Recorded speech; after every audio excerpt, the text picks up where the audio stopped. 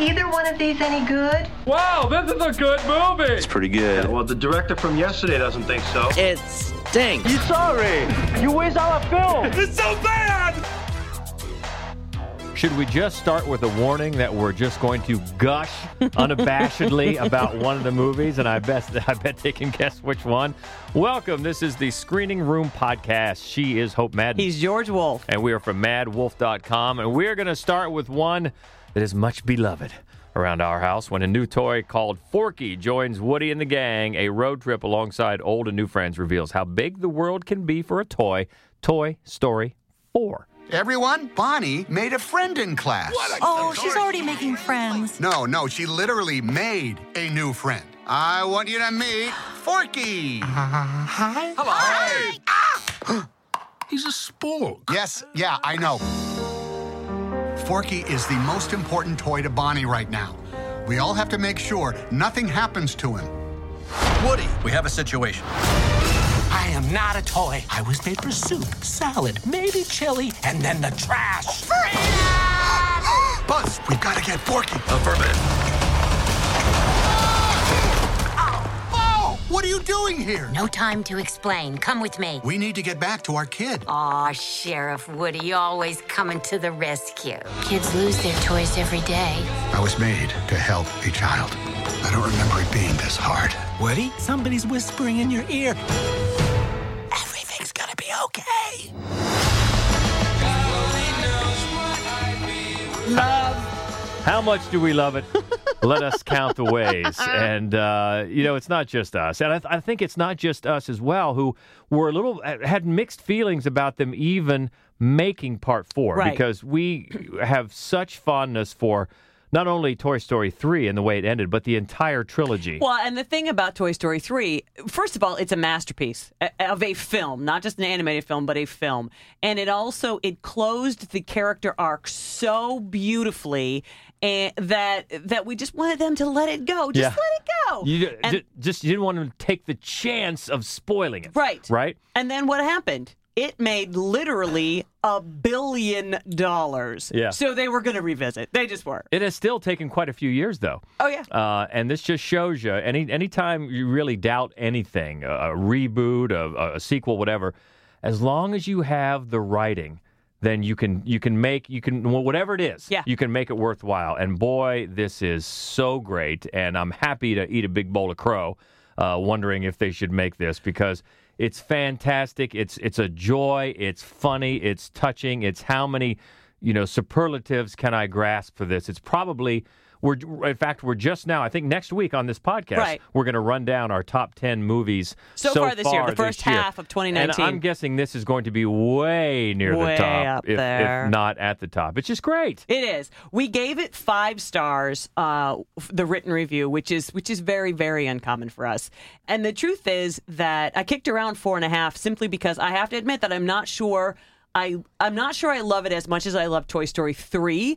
But which, again, I think is a perfect movie. This movie doesn't pack the same emotional wallop, which is to say I was not ugly crying for 45 minutes. Right. But I cried. And it's also the thing that it sort of trades for that is that it is considerably funnier than the first 3 films. That's what surprised me. This is gut-busting funny. It really is. I mean, there are some points in this movie that my eyes were literally watering. And, the joke about, I'm not crying. My eyes were watering From because laughing. I was laughing so hard. You were. Really were. Some funny stuff. And a couple of the moments were just almost throwaway lines where, if you're laughing before they come, you might not hear them. I know. No, it's hysterical. Oh, my Lord. And a lot of that is, it's the same investment of character that they have had through the whole series with the characters that you're familiar with, but the new characters bring a lot of laughs, and starting with Forky, right, which is so funny anyway. Bonnie isn't allowed to take any toys with her to kindergarten on the first day, so she makes one out of a spork. Because this one actually picks up, it actually shows that gut-wrenching ending from part 3 that just got me so much of the grown-up Andy giving away all his toys. So just to kind of reconnect with everybody, this is where the gang is now. And so, they're with a young girl who is having to adjust to going to school, going to kindergarten for the first time. Her mom and dad won't let her bring a toy, and so she makes one. Makes one out of a spork. Although Woody stows away in her backpack just to make sure everything goes okay. And that's really the heart of the story is Woody has lost his purpose. He doesn't have a sense of purpose. And then so he's introduced to Forky, who believes his purpose is to be trash because he's a spork. Right. And so he keeps trying to throw himself away, and it's hysterical. And did you mention who voices a Forky? Oh, Tony Hale.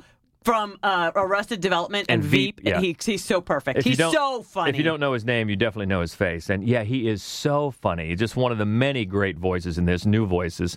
So while we're wondering, we were talking about this at lunch earlier before we started recording, while we and other people were wondering, well, maybe what's the purpose of this part 4 before we saw it?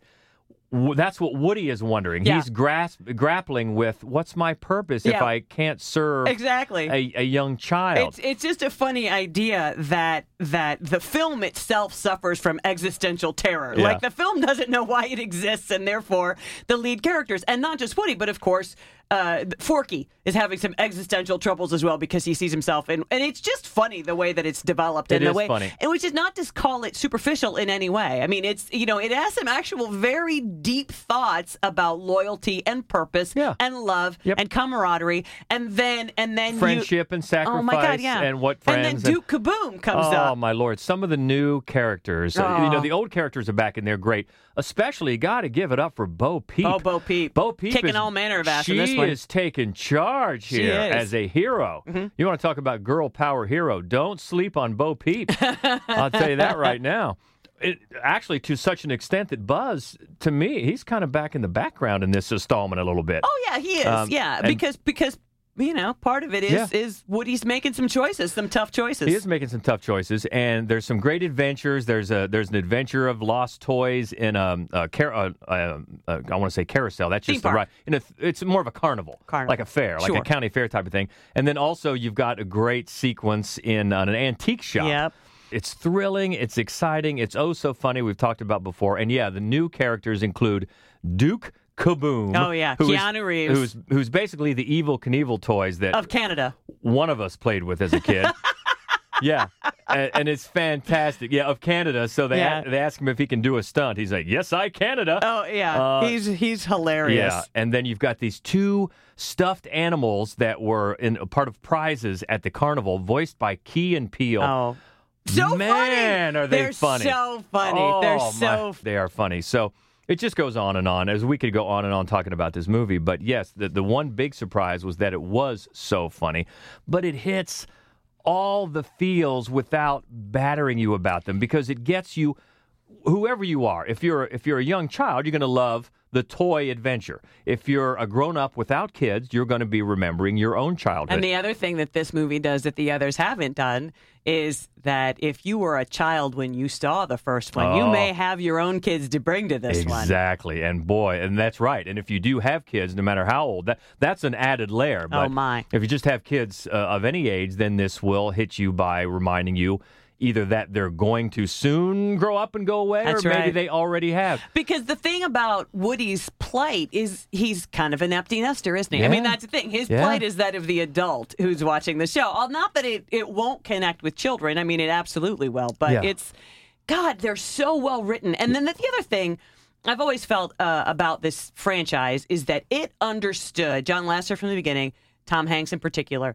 that people, I don't think people give vocal talent enough credit. And if you have really strong vocal talent, Amen. Your animated film is going to soar. And that is, I mean, Tom Hanks could not be better than he is as Sheriff Woody. I'm sorry, did you mean National Treasure? National Treasure, Tom Hanks. I want to make sure. That's the one. That's the Tom Hanks. I want to make sure yes. we're talking about the same people. GD National Treasure, Tom That's Hanks. right. No, you're absolutely right. Absolutely right. And the vocal talent here is so stellar. I mean, even down to minor characters like Combat Carl, who's voiced by Carl Weathers. For the love of God, people, keep your eyes on those Combat Carls. Because there's some sight gags going on. And that's the thing. Even as much as you'll love this, you'll get the feeling that you probably missed some gags. Yeah. That you might want to go back and check out a second time. I could see this a second time right now. Oh, right this minute. But you're right. The way it deals with phases of life, basically. Yeah. No matter where you are in those phases and how it hits you in the feels, but it does it gracefully. Yeah. and makes you laugh the whole time. It's never manipulative in the way it does it. I mean, it's just a masterwork, all four of the films. Yeah, it really is. So, and somehow, as great as the ending, and we've talked many times about how the ending of Part 3 was basically a chef's kiss. It was. I mean, but the ending of this one, it's almost more of a closed circle. I know. And I was amazed that they could do that. It's very powerful. But again, it includes choices, moving on and accepting that we're now moving into a different phase of life, maybe with different friends and different people. And it's fantastic in all forms. So I think you may have gotten the impression that we liked it. Urge you to see it. It's just so much fun. And it's funny, we do a weekly TV gig here in Columbus, Ohio, where we're on talking about the week's movies. And Good Day Columbus. Yeah, Good Day Columbus, Phil and Sean. And Phil admitted today that he hadn't seen any of them. So wrong. Phil! I know. Well, we were going to bring our dear friend Sammy. Our friend Sammy was going to go with us to the screening, and he was not able to go at the last minute. He's 5, and his mom admitted that they'd never seen, I don't know if she hadn't, Bridget probably has seen them, but Sammy had never seen the others, and so they were going to try to hurry and fit those in before he came to this one, and I thought... It's such a great franchise. Oh my God, it's so great. I mean, we do have to admit that we have serious personal bias about it because the timeline of the original film to now perfectly fits the growing up of our son. Yes. And he was a Toy Story fanatic. Oh, right. After we saw it, he would stop people in Kroger's. Have you seen the show? It was all he wanted to talk about. When Part 3 came out, our son was going to college just as Andy was going to college. Yeah, so yes. If we haven't said this before, when we saw the trailer for Part 3 the first time, I don't even know what movie we'd gone to see, but we saw the trailer for Part 3 the first time. Both of us sobbed. Just at the trailer because our son was getting ready to leave for college. And, of course, they brought the voice of Andy back to play Andy. Oh, it was too much for us. Yeah, exactly. So we fully realize that, full disclosure, but still, that doesn't take away from the fact that this is a fantastic franchise, and this Part 4 is one of the best movies so far this year. Oh, yeah. A Toy Story of a different sort is next. A mother gives her 13-year-old son a toy doll for his birthday, unaware of its more sinister nature, the new Child's Play. Andy, I know this move has been really tough, but this is supposed to be a new start for us, remember? You said you were going to try to make new friends. Buddy can connect to and control all of your Caslin products and smart home devices. Introducing your new best friend.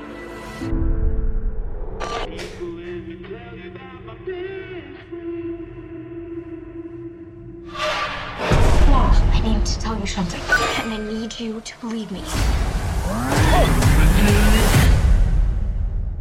I think Chucky did something. Well, since we just got done talking about Toy Story 4, I will give the people behind the marketing for this movie a nod because they realized, look, we're going right up against Toy Story, so we're just going to put it in our posters, put it in our ads, and okay, good on you for that. Yeah, they were funny, actually. They were very clever. The whole marketing for this film was very clever. I wish the film were. And it also drew a lot of attention because it has Mark Hamill doing the voice of Chucky. That and of is course, right. We just talked about vocal talent. He's been a very impressive vocal talent now for years. Oh, for many years. So that years. it was not really an out of left field choice. No. I mean, he did the Joker for the late 90s animated Batman series, and he was so great. But yeah, he's done a lot of vocal work since Star Wars, and he does a great job, and he does a good job in this as well as the demonic doll. It's actually not a demon this time, of course. In the previous 7 Chucky films, Brad Dourif plays the serial killer whose soul is trapped inside this doll. For the reboot, they went with AI, so it's AI gone wrong. And that, on its face, is not necessarily a bad choice because that's perfectly fertile ground for horror. It's actually a great choice because, and you think for a minute they're going to take off with it because it's sort of like if your Google Home required, instead of a little dot on the counter, required this creepy ass doll and bib overalls to make the whole thing work. And I thought, I liked where you're going. Like, I thought this is a rich field, but they did not plow that field. Yeah, and it's actually been the changing nature of technology down through the decades has been used a bunch of times. Oh, many. To different effect in horror movies. Of course. Yeah, so that wasn't the problem here. You take a new angle on it, and that could work, but they don't seem to, they're not inspired enough to really go after any of those themes that are possible. I found the film a bit sloppy and a bit lazy, which was unfortunate because not only does the film have Mark Hamill in it, right, but also Aubrey Plaza and Brian Tyree Henry and the little boy, Gabriel Bateman, he does a great job. And actually, so does he has a couple of friends. They do a great job as well. I mean, the performances are really much better than the film kind of deserves. Although I will say, as a lot of people pointed out as soon as the trailer dropped months ago, he does seem a little old to be having a doll. Yes. I think that they get around it a little bit in that, A, he's lonely because they've just moved and he doesn't really have any friends yet. And B, this is kind of a gadget. And then C, his mom doesn't have any money and his birthday is coming up and she works at a department store. So it's a defective toy that she gets to bring home for free. So they do kind of work around it a little bit. And again, I think the talented cast kind of helps you get past a lot of flaws in the storytelling itself. And there's also, especially for horror nerds, there is a somewhat inspired Texas Chainsaw Massacre 2, not your favorite movie, kind of a kill sequence that I really, really enjoyed. And it's a bit gory. The film is a bit gory, and the film is a bit mean in a good way, I think. It's just that the story is so superficial. It brings up a lot of opportunity to kind of mine a lot of different things. Loneliness, technology, single parenthood, a lot of different things. It just doesn't do it. Yeah. I could see... If you get it maybe here on opening weekend with a big crowd of rowdy horror fans, there could be some fun to be found. Yeah. I think especially in the sort of the climactic sequence one. Well, I don't want to give anything away. Right. But I do think that's, it's a little bit of a raucous fun time. I think if you're watching it with a big crowd of like-minded folks, it could be a little bit of fun. But on the whole, it's just I found the film a bit disappointing. And to be honest with you, needless, lacking in purpose or reason. Well, if you thought that one lacked purpose, how about this? Beneath Anna Politova's striking beauty lies a secret that will unleash her indelible strength and skill to become one of the world's most feared government assassins. It's Anna. It's quite the fairy tale you got going on here. From top flight model in Moscow to rubbing shoulders with the elite. You entered this hotel at 1:37 p.m. Did you notice anything suspicious? Like what?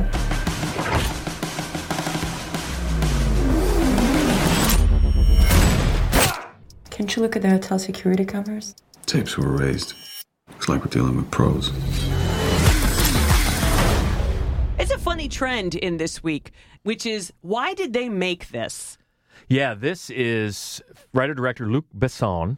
And he returns to familiar territory for him. Of course, he made his name, really. First big movie was La Femme Nikita. Right. And then years later, he did Lucy. Mm-hmm. And he seems to have been inspired to get back in that sexy killing machine genre by recent films of Red Sparrow and then Atomic Blonde. Sure. You've got this sexual treachery of Red Sparrow and then the real ass kickery, because we thought Atomic Blonde was all right. Right. It wasn't great. No, but it was it good. had and some very... As action films go, it was very solid. And it had some very impressive fight choreography. But anyway, so now you've got Luc Besson's take on it. And again, he's taking a model and making her a lead actress. Mm-hmm. Yeah, he did it, of course. I mean, he's done it a number of times over the years, but he Mila Jovovich, and he were married, but he put her in her first couple of films. And then he was also one of the filmmakers that helped Cara Delevingne move from a model to an actress. And her starring role, one of her starring roles was that Valerian in The City of a Thousand Planets. Which was so bad. Which co-starred Sasha Luss, who now takes over as the lead role here, of Anna. And she is, guess what, a sexy killing machine, a Russian assassin who was plucked from Russian poverty. And she's not only an assassin, but she's got this day job, this cover, as a top international model. So the ridiculousness does ensue, but as the story takes all these twists and turns and backstabbing, and some literal backstabbing, and double crosses and things like that, the main thing you keep getting with this character, Anna, is that all she wants out of all this, she just wants her freedom. She wants her freedom from men and from a world in general that do nothing but objectify and use her. And that point would be a lot more well taken if the film didn't do exactly that the entire time. Oh, yeah. I mean, this film is wrapped in such a leering gaze. I mean, it's creepy. The whole movie is just creepy. Feels a little icky. You feel a little gross for having participated. Yeah, when you've got so much of the killing done by Anna in her lingerie, and then when she has to go in and put a silencer on this gun, it's framed in the shot just so that the gun is held just so right up against her inner thigh, between her legs. Yeah, I mean, come on.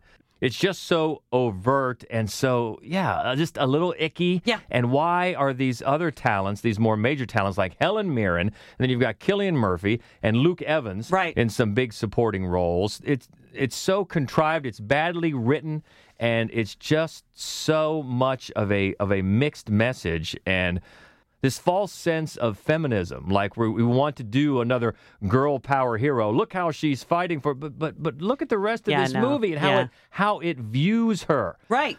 Just negates the entire thing. You're the one that brought it to me. You were trying to think of who first said the quote that there is no French word for feminism. Yep. It might have been Claire Denis, probably not, but I do remember it being an interesting thought that I hadn't had, which is not to knock all of French films, and it certainly isn't to suggest that every film has to be feminist. But when you're presenting yourself in that way, and really all you're doing is an excuse to have a sexy, skinny woman with garters wrap her legs around a man's neck and head so that she can flip around, because as far as I can tell from movies, that's the only way a woman knows how to knock a man to the ground, is by flipping herself upside down, wrapping her legs around his neck, and then taking him down that way, instead of just knocking his feet out from under him like the rest of us would do. And then you've got this other female character, Anna's roommate, who basically is just there to just say that she wants some girl-on-girl action with Anna just at all times. Hey, you want to take a shower? I mean, just this constant type of leering, type of attitude the entire movie, and I found it a complete waste. Yeah. Let's do a documentary next that tells the story of Moe Berg, an enigmatic Jewish catcher during baseball's golden age, who joined the Office of Strategic Services to spy for the U.S. on the Nazis' atomic bomb program. This is called The Spy Behind Home Plate. Whenever you're talking about anything with Moe Berg, the first thing you have to understand is it's going to be complicated. It's a hell of a story. He loved being a mystery. Moe Berg was a terrific athlete. He was smart and he was funny. Casey Stengel said he could speak 7 languages and couldn't hit in any of them. Brain and brawn really does make Moe Berg the ultimate Jewish athlete. But Moe Berg said he'd rather be a baseball player than be a Supreme Court justice. What he wound up being is an American hero. This is actually the second film in 12 months about this guy, Moe Berg. Right. I have to think that his records were recently made public or something, because it's crazy to me. Because you probably missed it. It was a small film, but I enjoyed it. Yeah. Just last summer, Paul Rudd starred as Moe Berg in the fictionalized account of this story.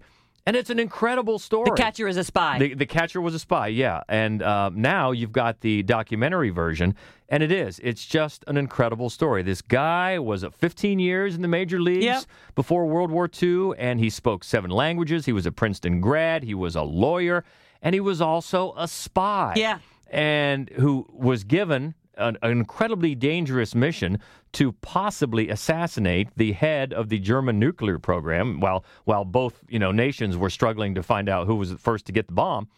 And possibly it could have turned into a kamikaze mission, a suicide mission. He was totally ready for that. So the life this guy lived is just incredible. And you've got it told in documentary form here by Aviva Kempner, who likes baseball docs. She does. She makes a lot of baseball docs. She did the Lifetimes of Hank Greenberg, of course, an all-time great baseball player. And then she did a non-baseball documentary called Rosenwald a couple of years ago, and a few others. But anyway, it's such an uber informative approach. I mean, it's boom, boom, boom. Right from the get-go, it's just talking heads interviews, one after the other. Sometimes just one line from one talking head, and we cut to the next one. And peppered with some great archival footage, both still photos and videos, to tell this story. And while it is incredibly informative, and fascinating if you're into it. It really doesn't do, that approach doesn't do a whole lot to entice the casual viewer. Yeah, it's not, it's substance over style, Yes. where it was really lacking in style. Yes, a lot of substance and fascinating substance, no doubt about that, but pretty light on style. So, but if you are interested in this sort of thing, you will definitely love it, and I think you will then want to check out the Paul Rudd version. Mm-hmm. But yeah, a little light on the style for this one, but still enjoyable. The Spy Behind Home Plate. Let's all go to the lobby. Let's all go to the lobby. Let's all go to the lobby. Going to the lobby, we got a big one. You can finally get for home video Us, another one that I think is going to end up high on our list of movies so far this year. This is Jordan Peele's follow-up to Get Out, and we loved it. And it's another movie that begs repeated viewings. I mean, I cannot wait to watch it like 30 times because you know that you missed so many little nods because of all of the ones you did pick up. You know, I'm like, I got to go back and see everything that, because Jordan Peele is really... He's a fascinating filmmaker, and he's such a fan of horror. Yes. And this is a great movie, and Lupita Nyong'o is amazing. It's the whole cast scary. is. Yeah, it's true. I loved it. And a great twist at the end, which we wouldn't dream of spoiling in case you haven't seen it yet, but check it out. Also, Hotel Mumbai comes out, and it is a pretty gripping account of a very gripping true story. Right, and it's really well told. It's got an ensemble cast. All of them deliver. And Brandon Thomas did the review for this for the website, and he loved it. He thought it was just excellent. Yeah, and The Beach Bum comes out. Matthew McConaughey as a beach bum. It's Harmony Korine. We were sort of looking forward to it when it came out, but, well, one of us outright hated it. Yes, that was me. And I am a Korine fan, and I was looking forward to it, but I absolutely hated this movie. Yeah, I didn't hate it, but I certainly can't really recommend it. It seemed to me just like a real waste of talent and time. And then on DVD this week, the animated Wonder Park comes out. Skip it! I know you're looking for something to watch with your kids. You're looking for something to pop in the TV while you go get the laundry done or whatever. But this movie is just mind-bogglingly terrible. So one huge lobby recommendation and one huge new in theaters recommendation this week. Let us know what you thought. Always glad to keep the conversation going on Twitter. You can find us easily at Mad Wolf or at MADDWOLF. Also on Facebook and Instagram, it is Mad Wolf Columbus. We always appreciate you listening to The Screening Room. And wherever it is you listen, if you would take a moment to subscribe, rate, and review, we would so appreciate it. And all the written reviews of these films, as well as some other fun stuff like our horror movie podcast, Fright Club, can be found anytime at madwolf.com, the main website. So next week, we're looking forward to the next movie that I think is in a string of films aimed at baby boomers and their musical heroes. We've got the Beatles movie called Yesterday, based around the Beatles music, I should say. We've already had, Bohemian Rhapsody with Queen. We've had Elton John with Rocket Man. Got Springsteen coming We've got Springsteen coming up with Blinded by the Light, which we're looking forward to. And now we've got Yesterday comes out next week. Also, Annabelle comes home next week. She did come home, didn't she? She came to our house. We got to keep the doll for a couple of days. And we don't think we're cursed, are we? I don't think so. Jury's out. Right. We already saw that one, though, so we'll be talking about that in more detail next week. And a smaller movie in limited release, Ophelia. So we'll talk about those next week. Hope to hear from you this week. Until then, she is Hope Madden. He's George Wolf. And this is the Screening Room Podcast. To infinity and beyond. And see ya. I do wish we could chat longer, but I'm having an old friend for dinner. Bye.